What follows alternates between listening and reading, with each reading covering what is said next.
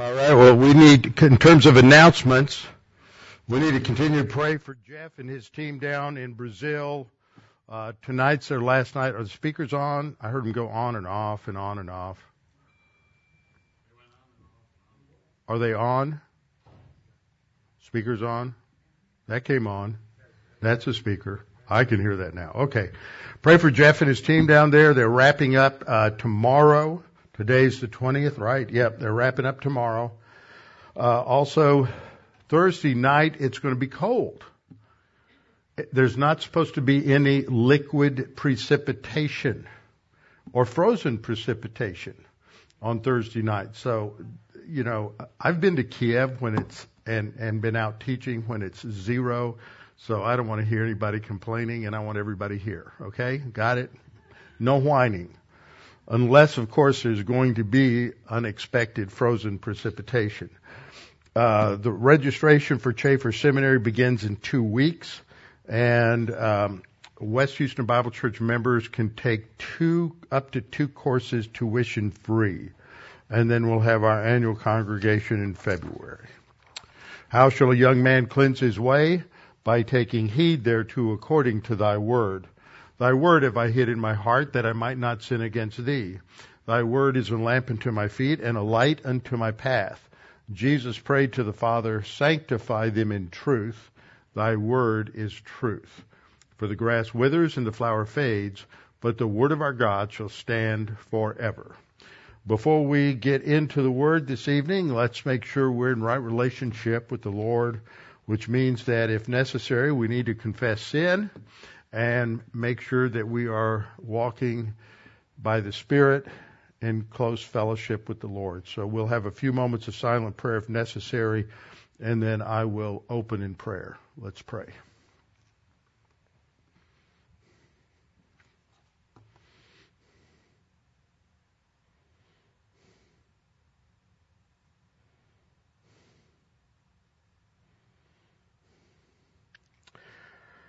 Our Father, thank you so much for your goodness, your grace, your faithfulness to us. And Father, we just can't even fathom the depth of your grace. It is without boundaries.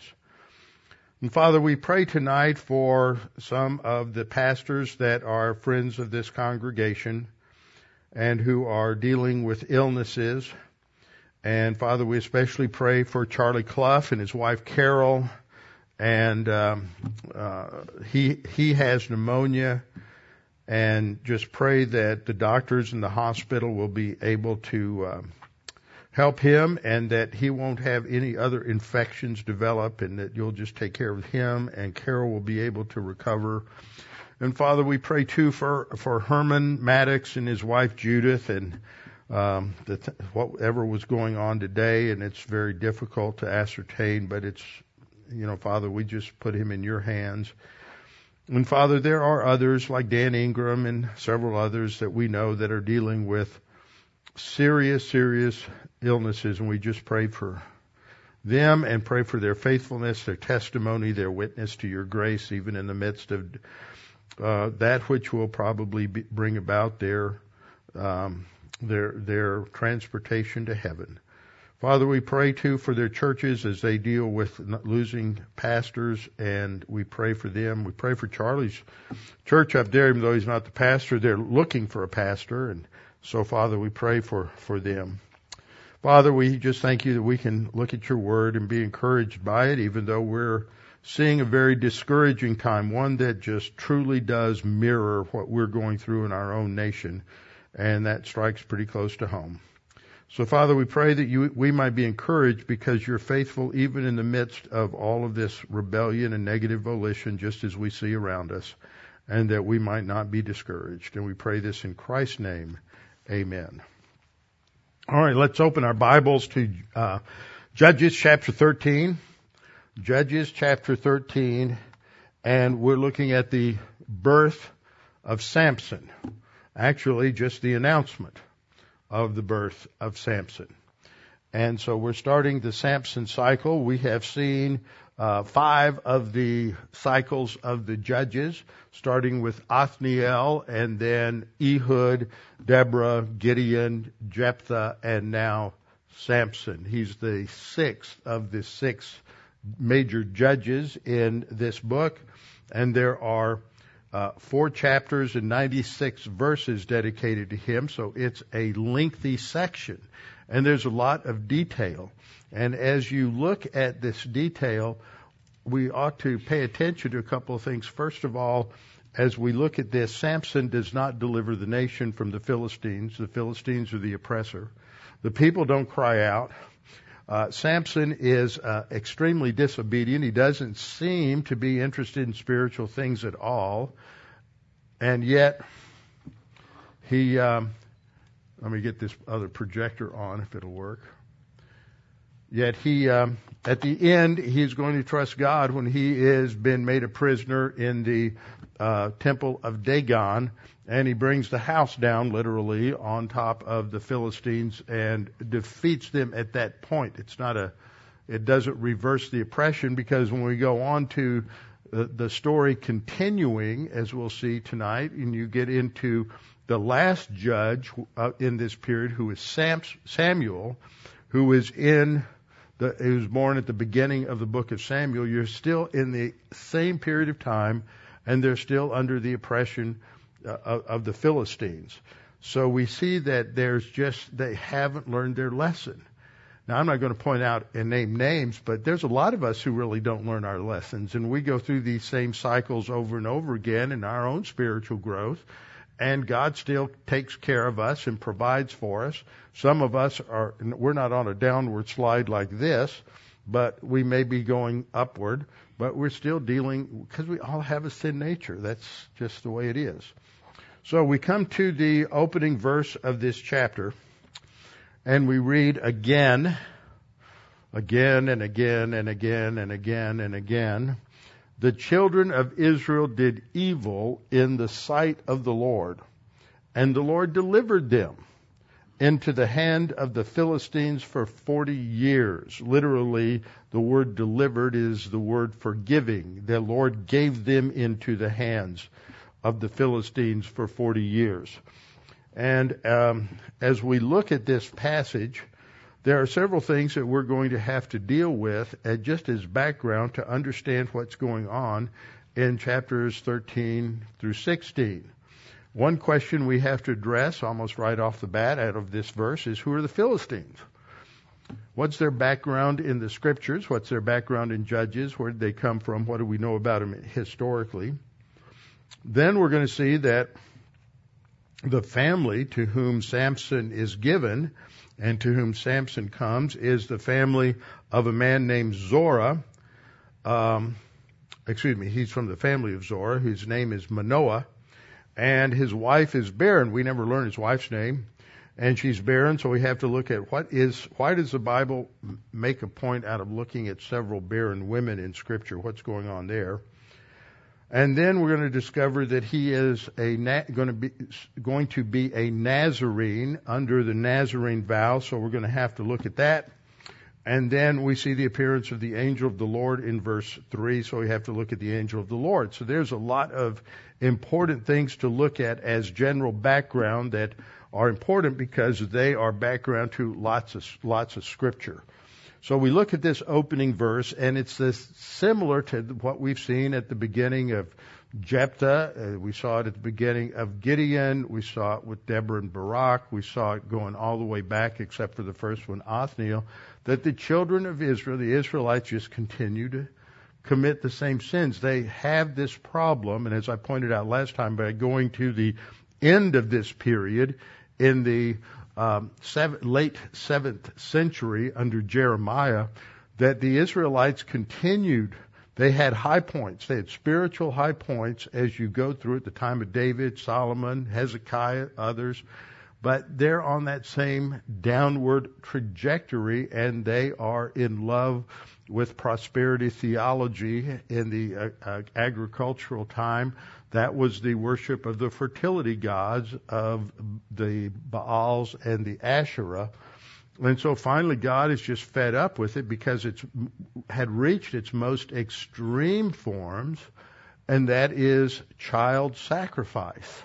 And so God is now, is then by 586 BC, he will bring about the 5th cycle of discipline. And we went over in detail those 5 cycles or stages of discipline in Leviticus 26 and Deuteronomy 28 last week, all in terms of background, saying that finally God just takes them out of the land. So they did evil, not with reference to their own ideas, but with reference to God. They did evil in the sight of the Lord. It is God's character that is the standard for determining evil. And one of the things you'll notice as you go through much of the Old Testament is that evil is, when it is stated in the text that they do evil in the sight of the Lord, what almost immediately follows is an explanation of their idolatry. That is the definition of Israel. And idolatry is religion. And so many people think it's just good to get people to go to church.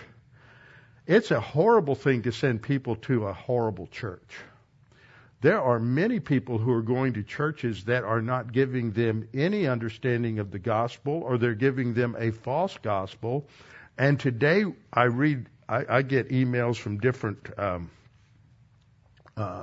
discernment ministries, and these discernment ministries are exposing how many churches are having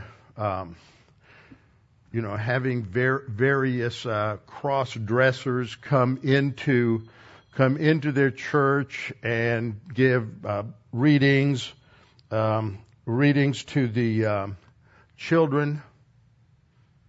And they're all dressed up, transvestites and, stuff like that. And they're validating homosexual marriages. I'm talking about Southern Baptist churches that were historically solid and now they've gone woke. And it just goes on and on and on. And so it's just so bizarre what is happening in our country. And they are doing evil in the sight of the Lord. They are involved in various forms of whether it's intellectual idolatry or whether it's not, that they're worshiping.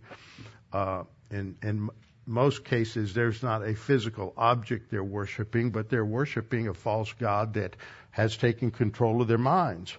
And so that's what they have. They're they're doing evil in the sight of the Lord. And this has taken hold in some historically Orthodox seminaries. And after George Floyd 3 years ago, it was just revolting to see how many people immediately jumped on the bandwagon and were making all kinds of apologies for whatever racist mistakes and sins were made by previous generations. And we've lost count of the fact that no one can apologize for someone else. It's a violation of the first divine institution.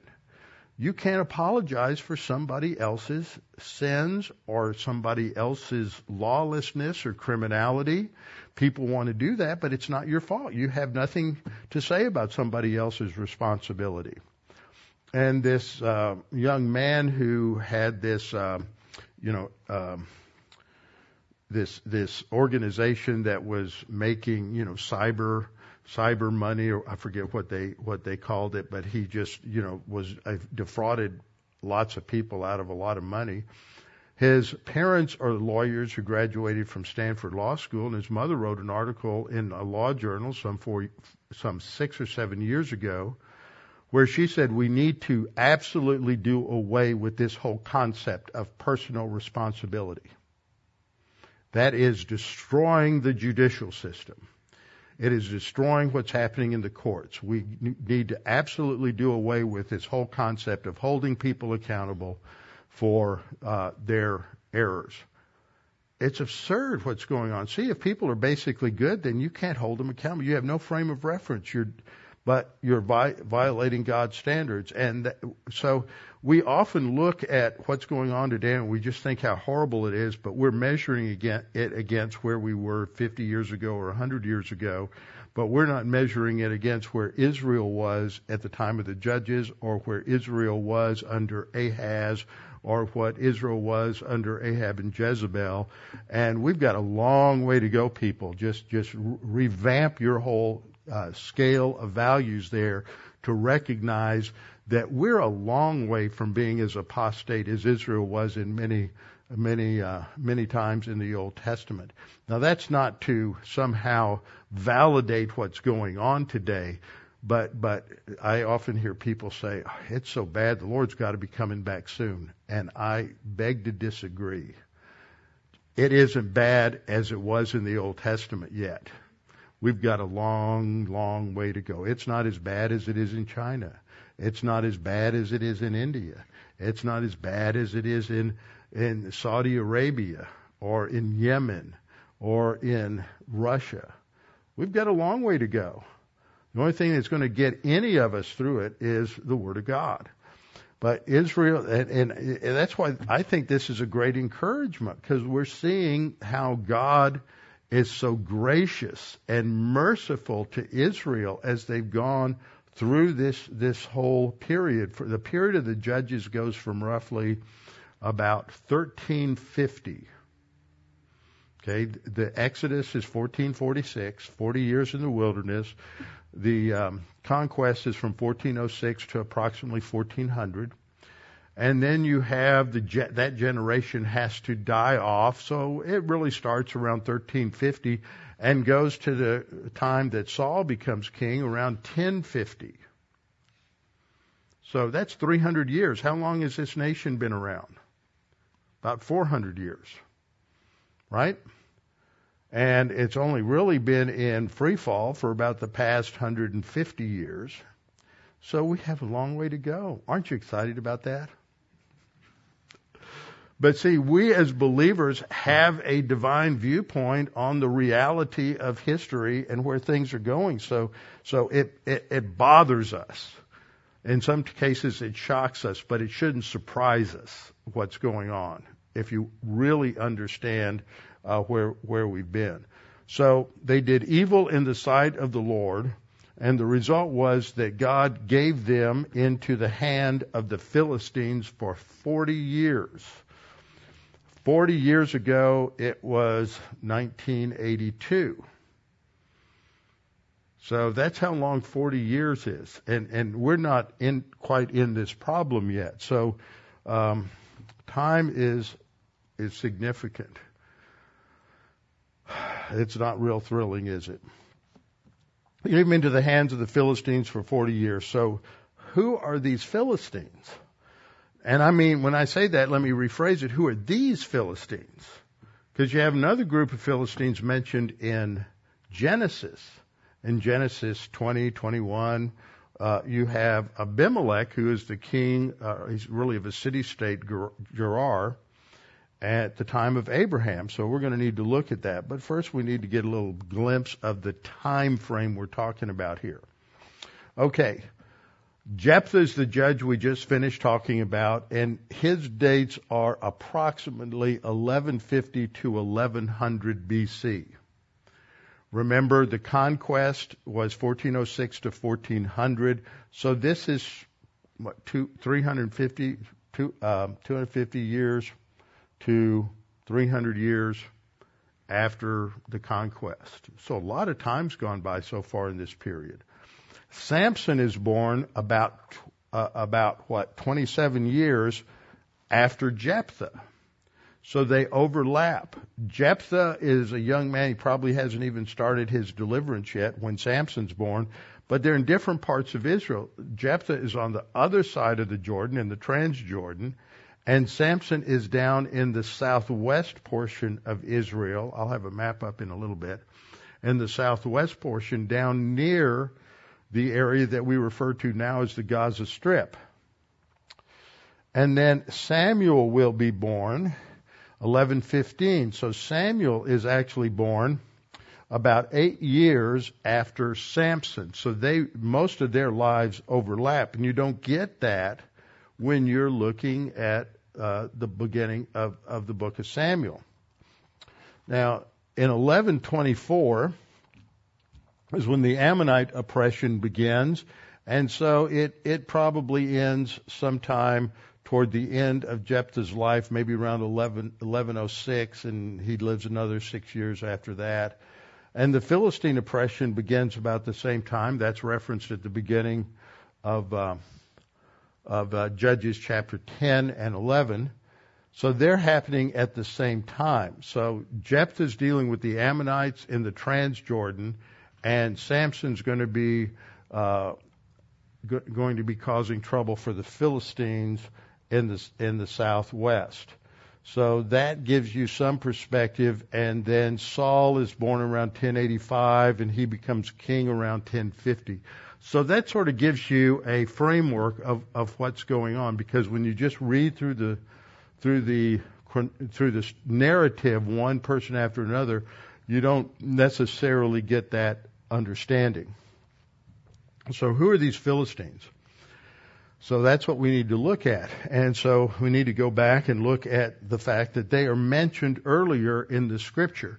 Now, what you'll often hear people say today is that the Philistines were Greeks. They're part of this migration of what's referred to as the Sea Peoples.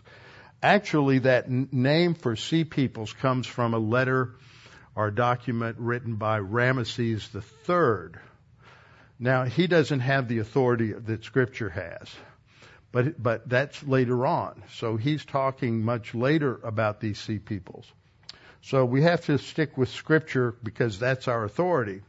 So we look at the first time the word Philistine is used, and that's in Genesis chapter 10, verse 14. In one of those chapters that when a lot of people are reading their Bible, if they read their Bible, they skip over because, that's just a lot of names, and it's so-and-so begat so-and-so, and so-and-so begat so-and-so. But there's just so much rich information in there.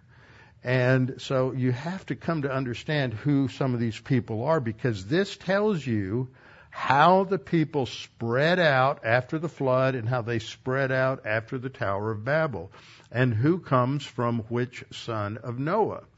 And that all ties us back to that blessing and curse that Noah gave after he got drunk.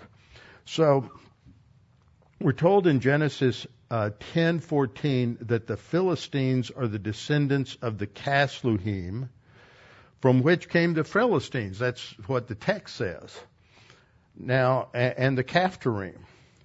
And they are then connected in later scripture to the Kerethites. And then we have some scripture there. Ezekiel 25:15-16, Zephaniah 2:4 and 5, Jeremiah 47:4, and Amos 9:7. We'll be looking at a couple of those scriptures. So what we read in Genesis chapter 10 is the breakdown of the descendants of Shem, Ham, and Japheth, the three sons of Noah. Ham is the line that we're looking at, and in 10:6 it says the sons of Ham were Cush. He's the progenitor of those who are in Libya. Mitzrayim, that is the Hebrew name for Egypt. Put is, Cush, I think, I got those backwards. Cush is probably Ethiopia, not sure. Put is Libya, and Canaan. Now, remember, Canaan is the one who gets cursed. Okay, so these are all the descendants of Ham. And then you get, it fills in some, in between verse 6 and verse 13, you get the descendants of Cush. And then in verse 13, it starts with the descendants of Mizraim, who is the one who shapes Egypt. Mizraim had 4 sons, Ludim, Anamim, Lehabim, and the Naphtarim. And the sentence goes on, the Pathrusim and the Casluhim, from whom came the Philistines and the Caphtorim. Now that doesn't tell us a whole lot, but what this tells us is that the Philistines are descendants of Ham. Where'd the Greeks come from? Greeks came from Japheth. Whoa, wait a minute. What's going on here? Is the Bible wrong? No. we got to explain this though. Now later, among the so-called minor prophets, you have Amos. Amos 9:7. Are you not like the people of Ethiopia to me, O children of Israel? Says the Lord, did I not bring up Israel from the land of Egypt, the Philistines from Caphtor? So here's Amos. Amos writes about the same time as Isaiah. So we're talking around the period of around 750 to 700 BC. This is a good 300 years after Saul. This is 400 years after Samson. So when it talks about here, it says that the Philistines came from Caphtor. So this is reiterating what is in Genesis 10. It's affirming that Genesis 10 is accurate, that the Philistines have their ultimate root in the descendants of Ham. And then it mentions the Syrians from Ker. Now Jeremiah 47:4, Jeremiah wrote later than Amos. Amos is like late 8th century. Jeremiah is late 6th century, early 7th century. And he says, because of the day that comes to plunder the Philistines, to cut off from Tyre and Sidon every helper who remains, for the Lord shall plunder the Philistines, the remnant of the country of Caphtor. I can tell this is exciting everybody. But this is the kind of background for me. You go out there and you talk to somebody knowledgeable about the Bible, they're going to say, see, the Philistines, what archaeology tells us is the Philistines are Greeks and the Bible's wrong. And you're going to sit there and go, I have no answer. Right? Or your grandkids are going to be in some Western Civ class and get slaughtered with information like this. Deuteronomy 2:23. Moses says the Avim who dwelt in villages as far as Gaza, that's where the Philistines were along the coast. The Caphtorim who came from Caphtor. So Deuteronomy affirms it. Jeremiah affirms it. Amos affirms it. Well, let's just throw away the Bible. It's all wrong. Archaeologists are right, aren't they? No. Never trust them. So Philistines were found, we're told, were in the land of Israel during the time of Abraham. So Abram comes in to the land probably around 2100 sometime. When we come to the Chafer Conference, you're going to need to listen to what these men are teaching, because it affects chronology, and chronology is where history happens. And we may have some false numbers may have gotten into the Masoretic text for various reasons. This gets really complicated, but it's important to learn. So it's just going to change some of the older dates a little bit. So Abraham, though, is around 2100 to 2000. Some people say it's a little later. Some people say it's a little earlier. We'll just work with that. So where did they come from? Well, here's a map that shows the migration of the sea peoples. And the migration of the sea peoples is indicated by the purple lines. So over here you have ancient Greece, you have the Dorian Greeks, and around Athens you have the Attic Greeks, and you have the Spartans down here on the Peloponnesian Peninsula. And you see that some of these come down and they're migrating down to Crete, Caphtor, biblically. They're migrating down to Crete. But there's some people who are there, the Caphtorim and the Philistines who came from Ham, have gone there as well. And so when these Greek sea people come in, they're going to mix. And so you're going to get a blend of those who are descendants of Ham and those who are descendants of Japheth, blending together to form this group of the sea peoples that are going to take on a lot of Greek history and Greek characteristics. So the Philistines then are going to come as part of the later. The sea peoples are really later than Abraham. So you probably had a group, where I would disagree with this chart is I would take these purple lines down here, and those would be the Philistines that are coming from the area of Egypt over, and here you have the Gaza Strip, you have Ashkelon and Gaza, and so they're coming in here. So you're getting a blend of different peoples, okay? And so some of them are still called Philistines. You're going to have people in Texas who some people will still identify them as Mexicans because their great-great-great-great-great-granddaddy came up from Mexico. But they're Texans because they've been here long enough to where if they're not Texans, nobody is. So they're still called Philistines, but there's just this melting pot that occurs in the Eastern Mediterranean that's going to blend a lot of these different people. Some are descendants of Japheth, and they're Greek. Some are descendants of Ham, and so this is what's going to help explain this. But we have to remember that all of these groups are worshiping various pantheons that are very similar. They just have different names, but they're all fundamentally denying the creator-creature distinction. They are involved in various forms of fertility worship, and so they bring that with them. And this is spiritually, you can say this is part of the angelic revolt, seeking to bring demonism into the area where God has promised to Abraham, Isaac, and Jacob. Deuteronomy 32:16 talks about Israel. The they refers to the Israelites. To the Canaanites. They made him jealous with strange gods. With abominations they provoked him, that is God, to anger. They sacrificed to demons who were not God.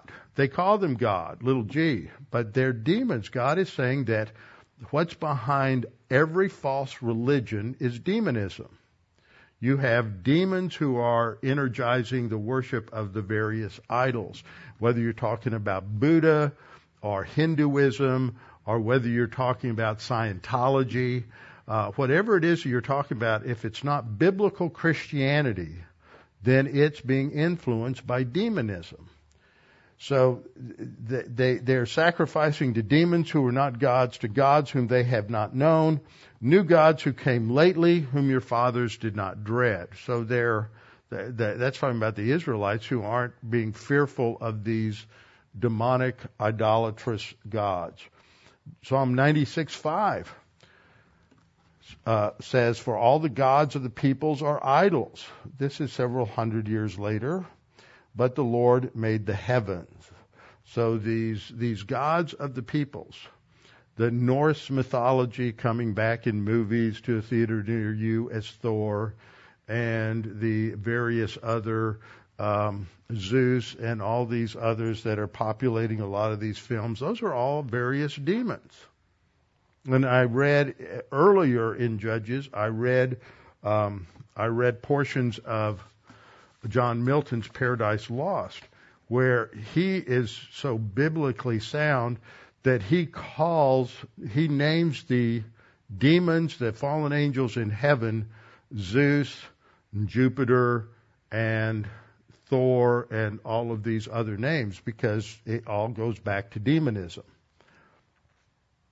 Now, the area that we're talking about where these sea peoples and the earlier Philistines came from is along the coast of Israel here. So this is a map of the Promised Land, and it's there to show the various tribal areas and also where the judges operated. And so you have Samson operating in this general area down here by Judah. So you can make out a few names here. This is Joppa. Joppa is the port where Peter is living in Acts chapter 10. And he's living at the home of Simon the Tanner.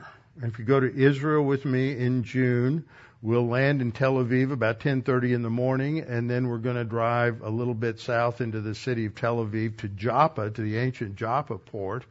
And we'll look around there where Peter was, talk about that story, eat lunch, and then we'll head north from there. But that's Joppa. Jerusalem is located down here. And then further south you have Ashdod. Ashdod is part of Israel today. It's not down in the Gaza Strip. The Gaza Strip's a little further south. Now this map I have on the right is gives you a little better understanding of this area. That is, here's Gaza, which is at the north end. The Gaza Strip probably comes out like this and then goes south. Ashkelon, Ashdod, those are Israeli. Over here you have Gath, Goliath's hometown.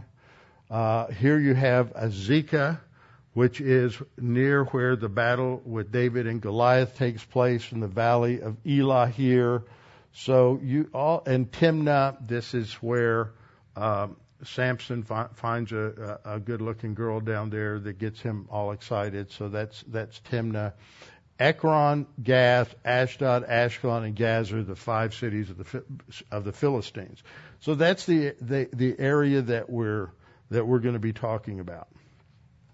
Okay, so my basic view is that the early Philistines, the ones during the time of Abraham, that are mentioned in Genesis 20 and Genesis 21, are probably Philistines that were Hamitic, that move up into this southeast area. Now, who's dominating the area of the Promised Land there?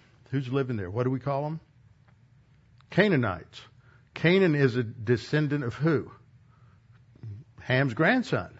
Okay, so they fit right in terms of their ethnicity. But I don't think those are the same groups. Remember, that's around 2100 to 2000 BC. What's the time period we're talking about? We're talking about 1150. So we're talking about 850 years later.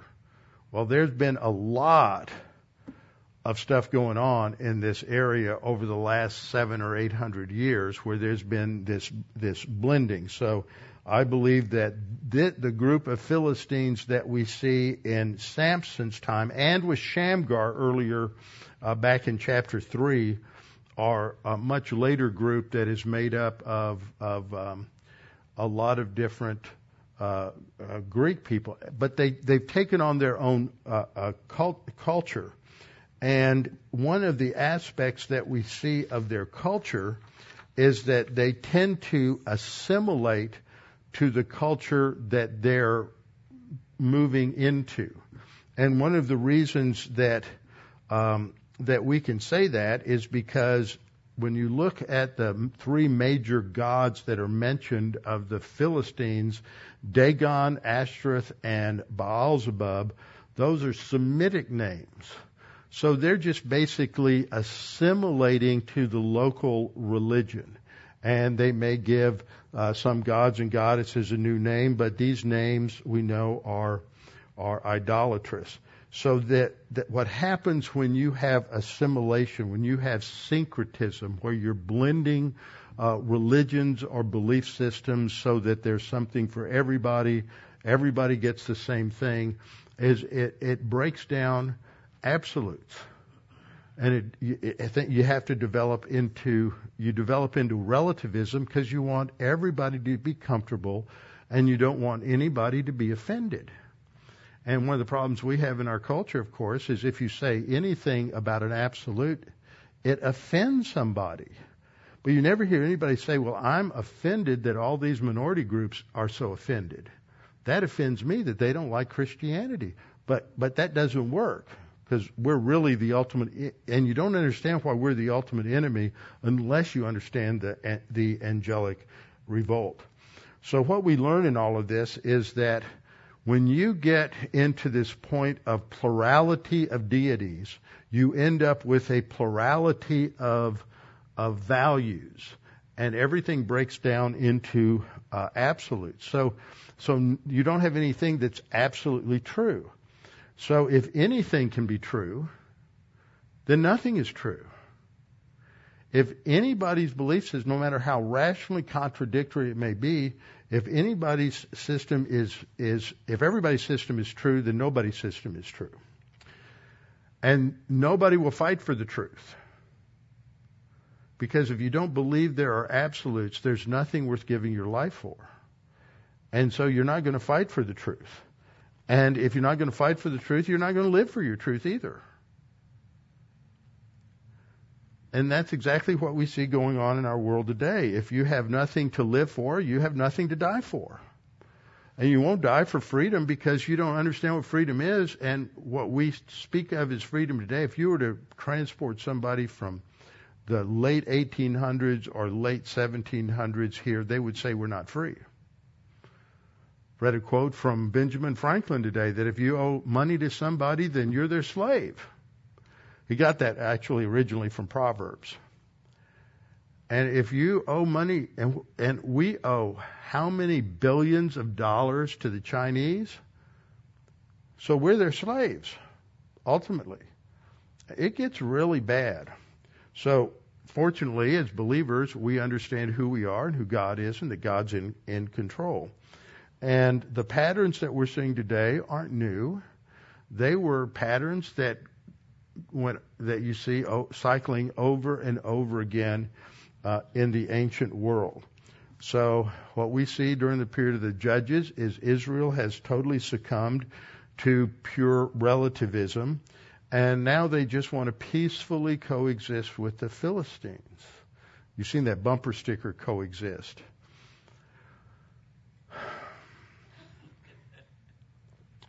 All that means is nothing's worth fighting for. We're all going to coexist. That isn't what they would say. They wouldn't agree with that analysis, but that's what it is. So the person who wants everybody to have equally true, even though they're all logically contradictory, can't live with somebody who's an absolutist. And Christians and the Bible are absolutist. There is only one God. God keeps saying again and again through the prophets, I alone am God. Jesus said, I'm the only way to God. I'm the way, the truth, and the life. No one comes to the Father but by me. And to the relativist, that's the most bigoted, arrogant thing that anybody could say. And so we're headed culturally for an enormous clash. And we're already seeing that these clashes have been going on for 100 years or more, ever since the rise of liberalism in the mid-19th century, but it's just going to get worse. And if you think that somehow by accommodating paganism that somehow we're going to be able to avert the clash, that never happens. Talk to Prime Minister Chamberlain of Britain about that and what happened at Munich as he gave up Czechoslovakia basically, and thinking that we were going to have peace in his time, and a couple of years later World War II had started. So we can't give up on our absolutes, and we can't accommodate the relativist. So this is what we see is happening in the culture that Samson's going to be born into. Pure relativism, no absolutes. So God has given them over their hand for 40 years. In 40 years, a culture can be completely subverted. Whatever may have been there in terms of biblical absolutes, probably was barely surviving. Now we're told in verse 2, now there was a certain man from Zorah of the family of Danites, whose name was Manoah, and his wife was barren and had no children. This is interesting. He's a Danite. Let's go back to our little map here just a minute. So if you look at this map, you see that Dan was originally given this territory along the Mediterranean Sea. Actually, it was a little further north. They have Dan down here, but it was a little further north, but they couldn't take their territory. This coastal plain along here is called the Shephelah. And so they're down in the southeast of the Shephelah, and we're going to find out later in a couple of chapters, around chapter 18 or 19, how the Danites migrated all the way up here to Tel Dan, which is up just off the map in the north. We'll go there on the Israel trip also. So here we have Dan down here, and they're down there because they couldn't defeat the Canaanites that were in control of the Shephelah around Joppa and further north. So this is Manoah. He's from the tribe of Dan, and they're just not a very spiritually focused group. So he's a Danite. His wife is barren and doesn't have any children. Now, why does the text make an issue out of certain barren women? So we have to learn about what the Bible teaches about the barren woman. Actually, there aren't that many barren women in Scripture, but they're important to understand why that's made an issue of. There were more than just these 6 who were barren women. There were a lot of others, but God singles them out for certain teaching principles. So first of all, I think we have to understand that children are a blessing and a godsend, and that they are a sign of prosperity. Psalm 127, 3, 4, and 5 reads, "Behold, children are a heritage from the Lord. The fruit of the womb is a reward. Like arrows in the hands of a warrior, so are the children of one's youth. Happy is the man who has his quiver full of them." The picture here of firing arrows is showing that through your children you can have a tremendous impact on a culture, training them up in the nurture and admonition of the Lord. And that doesn't mean that every child is going to have positive volition, but the overall biblical viewpoint is that children are a wonderful thing, and they're a sign of blessing from the Lord. So the first thing we ought to note about barrenness is the significance of barrenness is not that the woman who is barren has sinned.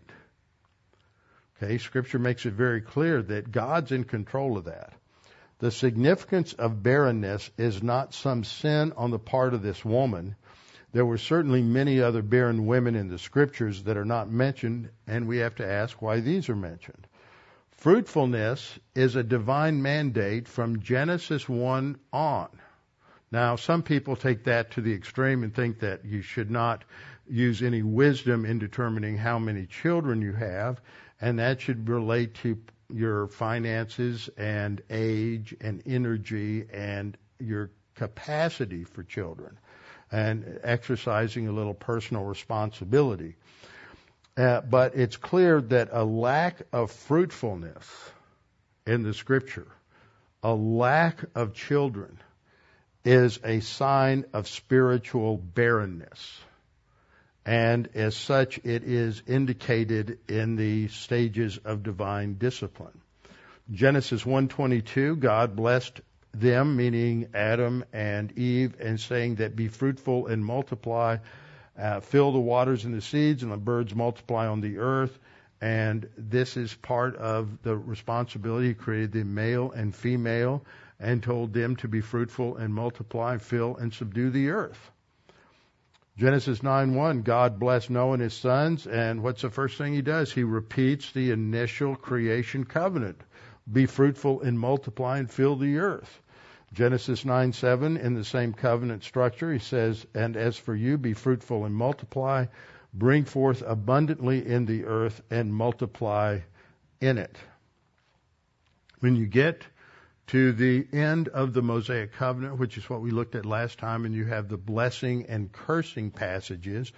In the blessing passages, in Leviticus 26:9, God says that if they're obedient, I will look on you favorably and make you fruitful, multiply you, and confirm my covenant with you.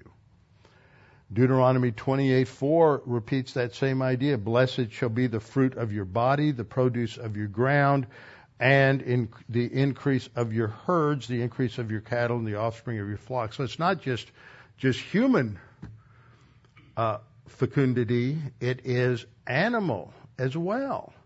God is going to bless the flocks and the herds, and God's going to bless the women, and you're going to have plenty of children, and you're going to have plenty of livestock.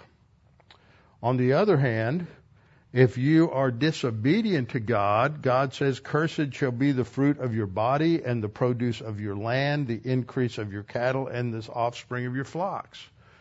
They're not going to be having babies. Your sheep, your cattle are not going to have and your women, they're not going to have babies. Leviticus 26:22 says, I will also send wild beasts among you, which shall rob you of your children. So God is making a point that the blessing under the Mosaic law brings about agricultural prosperity and familial prosperity, but disobedience brings judgment. Second thing we should note is that in specific cases, God intervened and closed the wombs of some women. He intentionally shut down the reproductive system for a purpose. And that's what we're looking at. Those are the women whose barrenness is emphasized in Scripture. In Genesis 20, verse 18, for the Lord had closed up all the wombs of the house of Abimelech because of Sarah, Abram's wife. Now, the scenario there is Abimelech is the Philistine king of Gerar, the city-state, and Abraham was afraid that because his wife was so good-looking that the Philistines would grab her and put her in one of the harems, and he sort of told a half-lie because she's his half-sister. And he lied about it and said, well, this is my sister.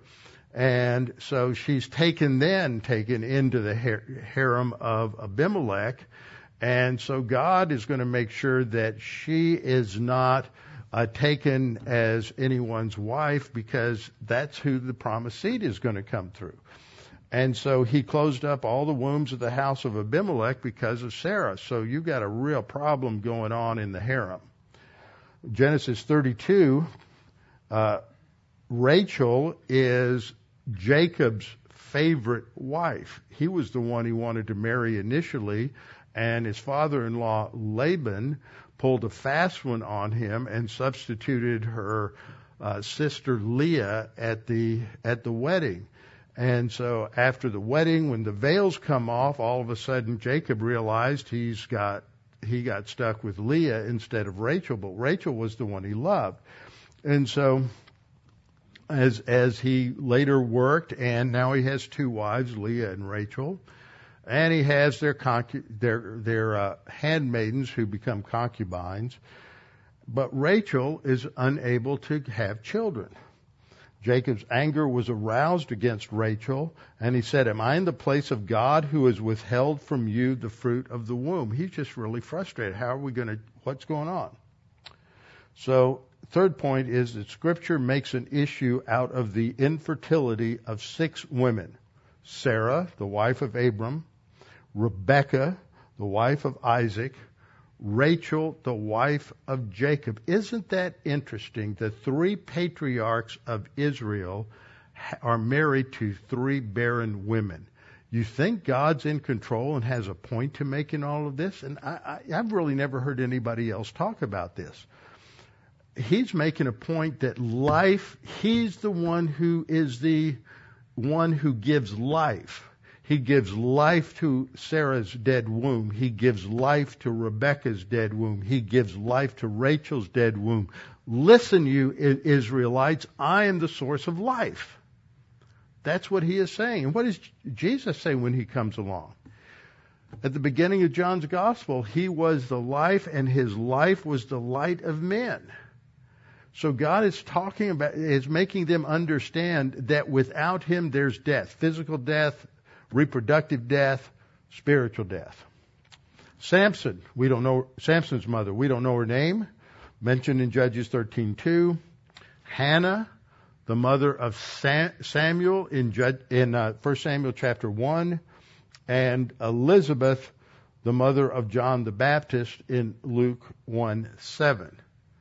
So those are the six women. They're mentioned here. Genesis 11:30, but Sarai was barren; she had no child.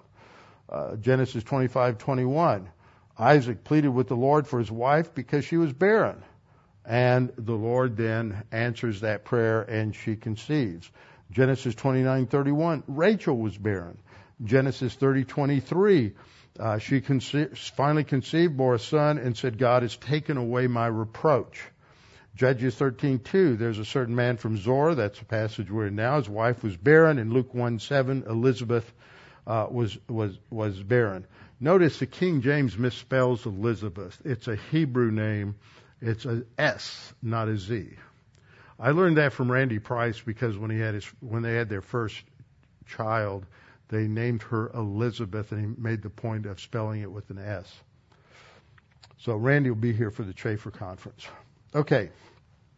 So barrenness was considered a reproach. Genesis 30:23, Rachel conceived and gave birth to a son and said, God has taken away my reproach. And in Luke 1:25 in the New Testament, thus the Lord has dealt with me, that's Elizabeth, in the days when he looked on me to take away my reproach among people. And she's going to give birth to John the Baptist. Point 5, the absence of barren women in Israelite culture indicated Israel's spirituality and divine blessing. The presence of barren women indicated just the opposite. Israel was living in sin, and they were rebelling against God, and God was judging them. Genesis 35:11, God said to him, that is Jacob, I am God Almighty. Be fruitful and multiply. A nation and company of nations shall proceed from you, and kings shall come from your body. It is the promise of fecundity. Exodus 23:26, there shall be no one miscarrying or barren in your land. That's in the Mosaic Law. That's what he's telling Moses. If you obey me, there's not going to be any barren women in the land. No miscarriages. Nobody's going to be not having children. Everybody's going to be blessed. I will fulfill the number of your days. In Leviticus 26:3-4, God says, if you walk in my statutes and keep my commandments and perform them, then I will give you rain in its season. The land shall yield its produce. The trees of the field shall yield their fruit. It goes on. The whole idea is productivity. Verse 9, for I will look on you favorably and make you fruitful.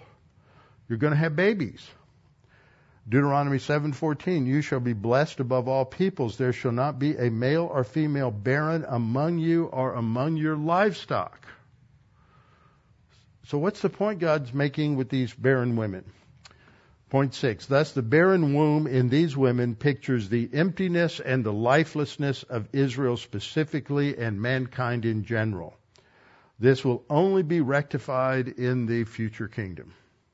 Isaiah 54:1, sing, O barren, you who have not borne, break forth into singing and cry aloud, you who have not labored with child, for more are the children of the desolate than the children of the married woman. Okay, so there's going to be this, the whole context is talking about what will be transformed in the coming kingdom. 7th point, in each case, God miraculously brings forth life where there is no life. That's the whole point. Only God can give life. Life comes from God, not just physical life, but spiritual life. God is the source who can change spiritually dead people and regenerate them and make them spiritually alive. God solves the problem of our spiritual death and spiritual birth. So ultimately, all of the barren wombs are a type of the virgin womb of Mary. Isn't that nice? We get here just right before Christmas. It's all a picture. As God brings life into a dead womb, God is also going to bring new life into Mary's womb where she is a virgin. And this is what God is showing. He is the one who creates life. He is the one who can give life, and He is the one who provides eternal life.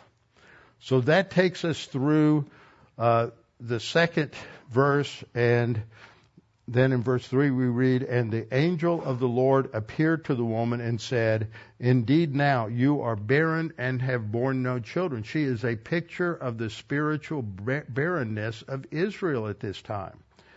And the promise of the Lord is you shall conceive and have a son. There's grace.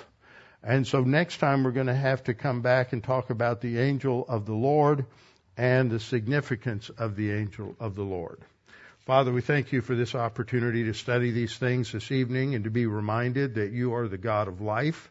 You are the God who brings life where there is death, and that the entire human race is barren. The entire human race is born barren. They are born spiritually dead. And yet you in your grace are the one who provides life. You provided life through the Lord Jesus Christ, who is the light of the world. And in his life, we see light.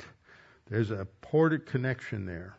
So, Father, we pray that you would just encourage us with this, that even though we look around and our culture is barren, and there's so much rejection of Christianity, there are many places where there are still those who are responding to the gospel.